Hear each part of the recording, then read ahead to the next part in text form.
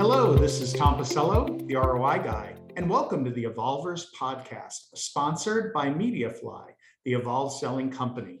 Our mission is to provide you with the tools, research, community, and knowledge to drive your sales, content, and value enablement capability and maturity. My guest today is Rosalie Girard. She is the Director of Business Value Engineering for the Unified Search, Analytics, and Machine Learning pioneer, Coveo. We're here to explore how she developed the value engineering practice that she leads and her incredible lessons learned. Evolvers, please, a warm welcome for Rosalie Girard. Hi, Tom. Well, thank you for having me. Awesome. It's great to have you here, Rosalie. I know that when you started working on your business value program at Coveo, you definitely wanted it to be different right from the start. Talk about some of the challenges that you noticed in how some of the other companies were, quote unquote, doing value. Yeah, of course. So maybe it will help to provide a little bit of background. So before I started working in tech and in value selling at all, I was in a role of operational efficiencies in heavy industries. So we would work on projects and we would make sure that we prioritize the highest value project. We would implement them and we would track them. So there's nothing more tangible than really optimizing a mine and seeing more throughput, seeing the actual trucks getting more filled every day. So when I came to tech and I was asked to build this business value practice. I had a very little tolerance to fluff, I would say. I wanted to make sure that we would build something tangible, but also I didn't know how it was done in the industry. So I took a look at what other companies were doing, and just the name, right? I heard a lot of group called value selling, and I really realized quickly that this was a pre-sale function. We were expected to just build ROIs to support tech sales. So that was a good cue for me. When I was building that practice, I really knew from the get-go that I didn't want to do value selling. I wanted to do value consulting. I wanted to build something that, yes, we baseline customers pre-sales, we take assumptions on where we could bring them, but most importantly, we live with them and then we work through those assumptions with them over time, so we can come back 6 months later, a year later, and really assess the success that they had. So really kind of a holistic view of value. Yeah, I love the outside in approach that you took, in that you were coming from outside the technology industry that you came to work in. Value to you in the manufacturing space was quite different, and you almost took like a Six Sigma approach to it, right? Yes, absolutely. So I'm green belt Lean Six Sigma, so definitely we even incorporated some Lean Six Sigma tools and methodologies in the way we're doing business value assessments at Coveo. We're doing some DILOs, so day in a life of, DILO, that come from manufacturing, where you would time the workers at each stations and really want to factor out all of the wasteful activities and only keep the value added time that is spent. We're doing the same thing with high tech companies and actually across industries we're working with right now. So a lot of Lean Six Sigma work that we're doing right now. And I do love that day in the life kind of activity-based costing approach, because you get down to a level where it's not just a high level metric, right? You're actually getting down to a credible level of impact analysis. Yeah. And getting to that level of detail is not something that you get in, like you said, some of the things you saw that weren't credible that you looked at, like put in 3 numbers, press a button and get a 500% ROI, right, from a website. Yes, exactly. Consultants, we have this reputation of, asking somebody for their watch and just telling them what time it is, right? So I didn't want to be this or to build this type of team where we would, ask for our customers or our future customers for their data and put it in our easy model and then just, spit something back for them. I wanted to bring value from the get-go. This is, a pro bono service that we're doing, but at least let's help them uncover new data that they've never had access to. and already bring value before they even purchase the technology we're selling. Absolutely. And Rosalie, one of the big things as well that you mentioned is, the baseline pre-sales. But I think what's most important about what you've created is living and working through value over time with the customer and having it be much more, customer success led and benchmark led. Then as a result, talk about that aspect of the program or the life cycle approach of the program that you've taken. Yeah, absolutely. I really saw the customer success team as the only way to scale. If we want to do something at scale, if we want to do more value assessments and we want to talk value through the whole cycle, we can't have, value engineers first work in pre-sale, but also accompanying those customers post-sale and always talking value. We had to enable the customer success organization to have this level of conversation. Also, even pick up those accounts that we did not touch pre-sale, do a quick discovery to at least baseline so we can get more data as the customers mature with us over time. So that was really our go-to versus scaling through the sale organization. We actually stayed an SME team with the sales organization. So everything BVA related pre-sale goes through us. There was no real self-service tools built, but for post-sale, this is really where we went all out. And you enable the customer success folks to be able to do it without you assisting if they needed to, right? Absolutely. So the key part of, I would say, what really differentiate the way that we built it versus other organizations that I heard of is the amount of evidences that we have of our customer success. So because we scaled very early with our customer success organization, we had them measure the progress of customers on the key value drivers that we wanted measured very early on. So doing this really brought us more credibility pre-sale, because when we are putting, improvement hypothesis with our customers, well, we don't have one or two customers who have achieved this. To use that example, we have 20 customers that have done this. And then we know exactly, oh, you are in X industry, but you are, you have a small KCS program, for instance, or whatever, external factor it is. But we have more and more metadata around the success of our customer that really allows us to be more accurate when we predict the success of our future customers. Excellent. So that evidence definitely helps with the current customers, but with prospects, you're leveraging that benchmark data as real proof points and being able to call out and call to those customers to point it out. I think, trust in presenting a credible value approach is one of the biggest factors right now. There's a decided lack of trust and uncertainty out there right now. And to me, I've kind of gone back and remeasured, what's the biggest deciding factor to when you want to say yes to a company and make a positive purchase decision. And it used to be that emotion was that big driver, upset the status quo, challenger type approach. Well, we're already at amygdala overload now with all the uncertainty and doubt around COVID and the economy and everything else around it. So you need some emotion to spark change, but too much and you'll actually drive the customer away or drive them towards no decision and get them in possum mode. And logic only goes so far and is really used as justification for a decision. And trust is now by far the predominant factor, I think, in terms of why people make decisions. So your data-driven evidence approach definitely aligns with some of that. How do you present the evidence to the customers? Talk about some of the best ways that you're doing to collect that evidence, and then some of the best practices that you're using to present it in a credible way. Yeah, absolutely. And just if I can go back to your previous point about trust, before I get to this, I would say, like, especially in the market that we're in, where we're in a relevance platform, we compete against other search tools. As soon as the business value team engages in a conversation, we have noticed that our other competitors that are coming after those same opportunities, they don't have a chance, because the prospect or a future customer really sees us as a partner. Nobody else is willing to invest in this relationship that early and building a ROI, back of the napkin ROI, everybody can do that.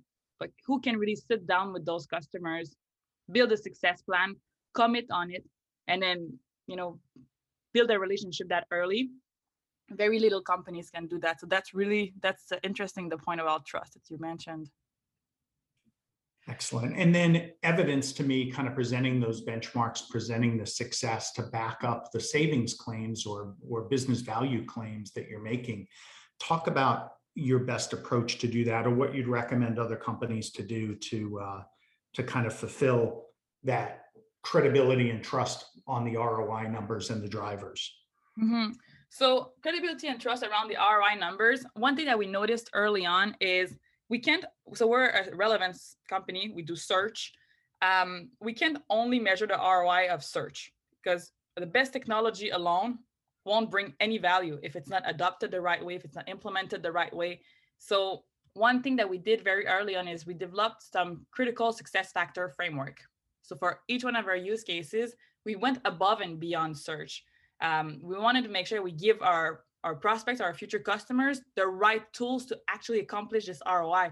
So then when we have the same conversation with the same company, 3 years or 5 years later, we don't just, point finger on why you did not deliver on the ROI. It's more like we want to make sure that you're well equipped to deliver on those expectations. So that's really how we are ensuring that we're covering kind of a 360 view of projects, not only search. I love that. And having those critical success factors is creating that partnership with the customer where you're saying, look, there's value to be had here. We've got these value proof points from these other companies, but this value doesn't happen by itself. There are critical success factors in how you implement it, deploy it, adopt it, leverage it, change your business that need to occur. And you're transparent about that. And it's a shared kind of workflow to make sure that success is there. And that transparency, I think, and realization that there's risk in achieving these, I think that helps a lot. Do you agree? Yeah. And any stories on kind of before and after the critical success factors were introduced, or companies where you kind of had to mash them into saying, where they came back and said, hey, we didn't get the benefits, and then you had to present the success factors back at them? We actually have a customer who, when we built the business case for them, they were really, really committed into this, business case development. And when we introduced the critical success factor, one of the key critical success factor for them was going to be change management. Mm-hmm. And we really digged, into this one and what they would need to make happen to make sure that they would deliver on that ROI. And they even went with one of our partners, that an SI, partner that also has a change management practice, and they decided to engage with them to make sure that they were well set up to deliver on that ROI. And now, I mean, it's a great success story because they are already seeing a lot of adoption. So consequently, they're seeing a lot of results right now. Only after 6 months they're in, and they're already expanding on more use cases. So we're really proud of that customer for really putting the efforts needed to get there. But yeah, it's not all customers that are willing to engage that much resources to make their projects successful, but when they do, it really does yield. Yeah, I think, Rosalie, so many are just looking for that silver bullet, right? Implement the technology and the value will come. And I think check the box. Yeah, exactly. Check the box. And I think it's obvious, and hopefully obvious to the Evolver community as well, that there's this culture of success that is throughout Coveo, where it's not just about value pre-sale or even value post-sale, but it's the whole motion of how they engage, where they're wanting to make sure that no value gets stranded in having these critical success factors, and recommending in partners to fill in the gaps, and making sure that change and process improvement and use case dedication and adoption are all part of it. And then the value becomes kind of the measurement system of keeping score almost with it. Yeah, absolutely. So one of the things is, when I talk to other value leaders, and I know that you've implemented your program a little bit differently, but staffing and scaling are always kind of top of mind. How have you scaled your program, because I know you're involved, as you said, you're involved in a lot of the pre-sales deals uh, on purpose, right? For value add. Have you had trouble scaling that? What deals do you get involved in, don't get involved in? And then how are you scaling with regard to staff and team members? Yeah, with regards to staffing team members, it's interesting. I was invited to a round table a couple of months ago, organized by Ran from DocuSign, and then it was about the non-traditional hiring practices, and um, yeah, so it was really interesting. I was part of the roundtable, and I left that conversation with 2 pages of notes about like a lot of things that I've learned throughout the conversation. We used to have well, to hire a little bit more of people with consulting backgrounds and have them pitch a business case and a challenge, and that's kind of how we used to work.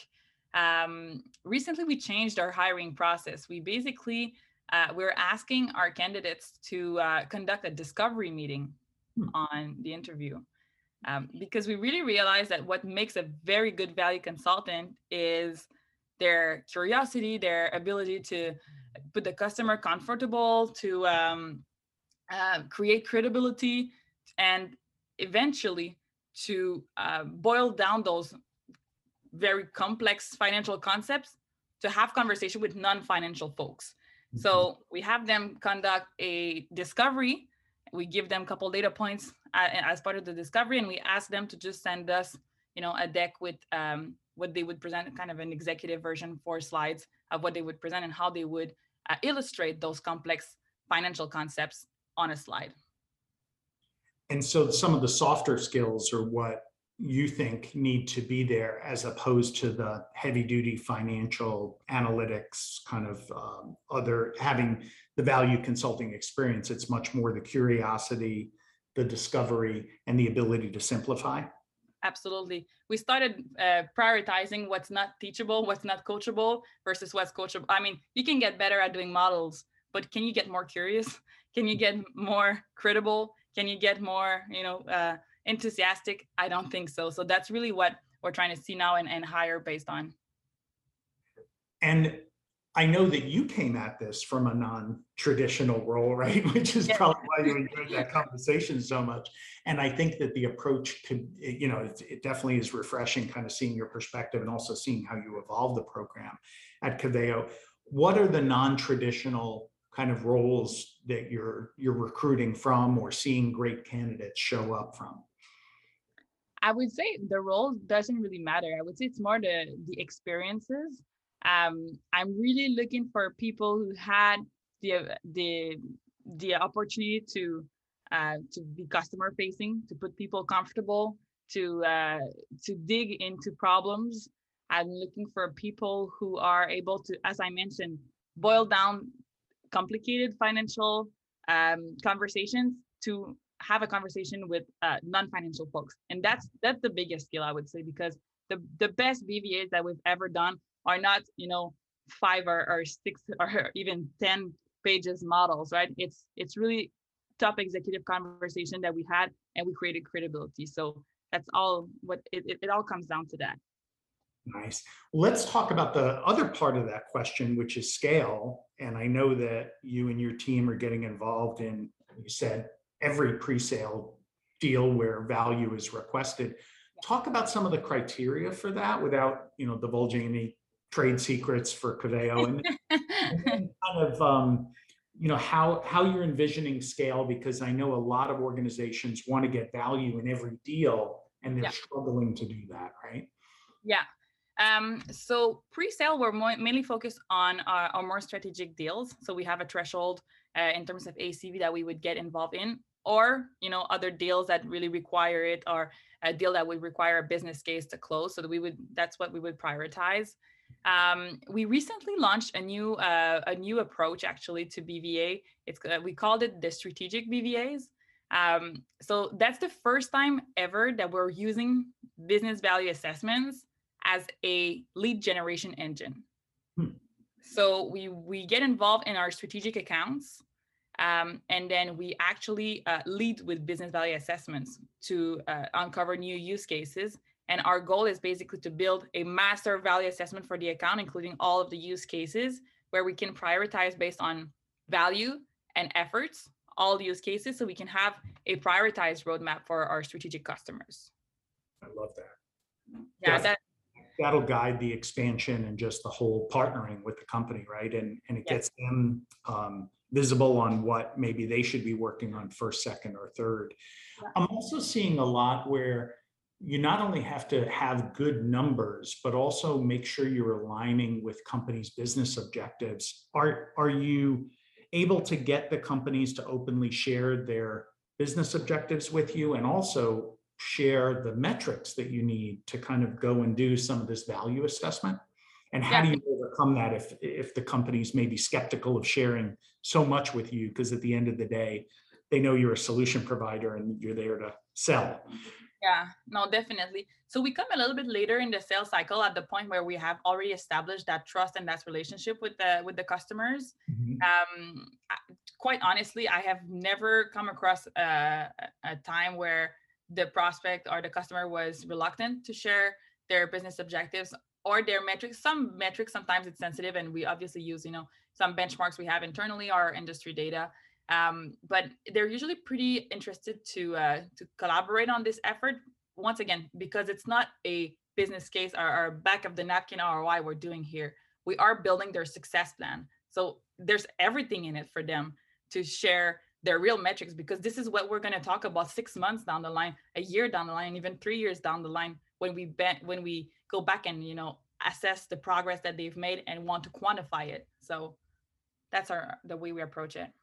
And I agree with that. I think just changing some of the approach and nomenclature could help a lot there. If we are calling it a success plan or a strategic plan, as opposed to a business case to justify our proposal, right? There's a big difference between those two things. So we have to kind of take off the selling hat, even though we're doing a pre-sales business case, and think of it as this mutual success plan that's kind of driven around value, and it becomes kind of this outcome-based buying approach as opposed to a selling approach.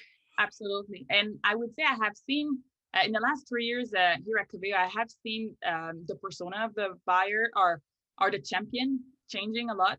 We used to be involved a little bit more on the IT side of things, but because of the nature of the activity we're doing when we're building those success plans, we need to have the business involved. We need to have the people we're going to work with, after they purchase Coveo, they need to be part of that conversation, because this is their success plan we're building. And I think by having them involved in the conversation, both in reactive BVAs, but also in the strategic BVAs that we're using, for lead gen, it's key, because they get things moving inside of companies when we get this success plan together. Awesome. Rosalie, what's the one piece of advice you'd like to leave our Evolvers community with today? I would say it's not about the amount of BVAs that you can do in a quarter or a year. It's really about the quality of BVAs that you can do and how they're going to yield. That would be my first advice. My second advice would be to really leverage on the customer service or the customer success organization to scale this practice. They care about value already. They're out there having those relationships with customers, very, very competent people. So this is really a good way to scale this practice in a very relevant and credible way. Yeah, and I'll add a third for you just on everything that you said, kind of create a culture of success and strategic plan around value, instead of just thinking about it as, a value selling practice. Agreed. I could not agree more. Awesome. Rosalie, how can people reach and find you online? They can find me on LinkedIn. Awesome. Well, we will share your LinkedIn address with the community in the meeting notes. And I encourage anyone that wants, kind of to learn how to do things maybe a little bit different, to reach out to Rosalie and talk to her about her program. I know that she's very willing to do that and provide advice and guidance, and just brainstorm with you maybe about a challenge that you're facing. Rosalie, thank you so much for sharing some of your wisdom and insight and learning with the Evolvers community. Thank you, Sam, for having me. And Evolvers, as always, keep evolving. Remember to follow to get show updates and to like us as well. Until next time.